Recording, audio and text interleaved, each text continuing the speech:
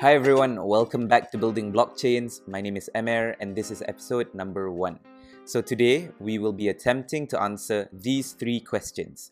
Firstly, what is a blockchain? Secondly, what is a cryptocurrency? And are they the same as each other? I'll be giving some context as to why we believe this is a fundamental question to address. So in 2009, the first blockchain was launched, and that blockchain is called Bitcoin.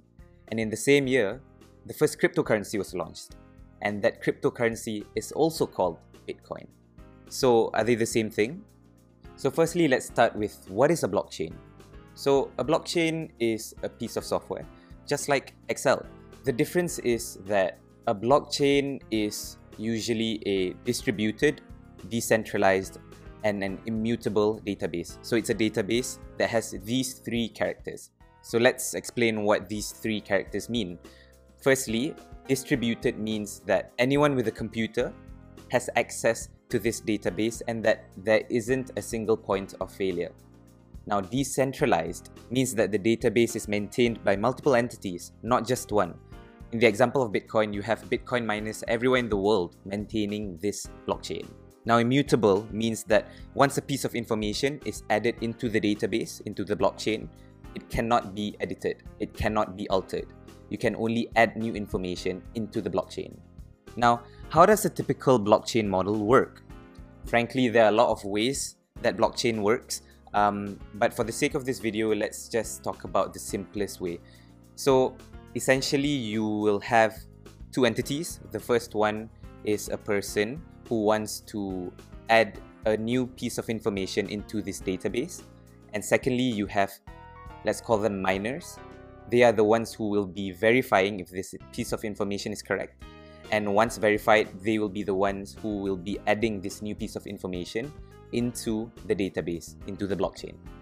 So let's dive a little bit deeper to the miners. Why would they be spending their resources, their time, their money, their energy to be verifying and adding this new piece of information into the database? What's in it for them? As a reward for this act, they will be rewarded with an amount of a cryptocurrency.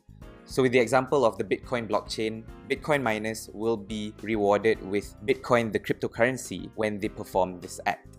And with the Ethereum blockchain example, Ethereum miners will be rewarded with Ether, the cryptocurrency, when they perform this act. So are all cryptocurrencies sort of this store of value that's rewarded to miners that perform this role in this ecosystem? No. Some cryptocurrencies are governance tokens, and this is pretty similar to owning common shares in the sense that holders of these tokens have certain voting powers with regards to the project. An example of this would be Uniswap's Uni tokens. Others give discounts when you use their products, like KuCoin's KCS token. And some also allow you to gain passive income in some avenues, also known as yield farms. And I'll dive into this in another video because that's quite a big topic.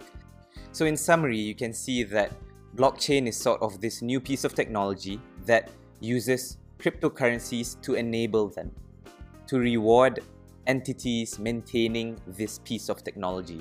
But not all cryptocurrencies are like this. There are some that performs other roles and has other functions. And we'll dive into this in the next video. If you enjoyed this video, please click the like button, subscribe, and hit the notification bell on. This will really help us produce and create more videos like this moving forward. And please comment down below what topics you'd like us to talk about in the next episodes. So until next time, see you on Building Blockchains.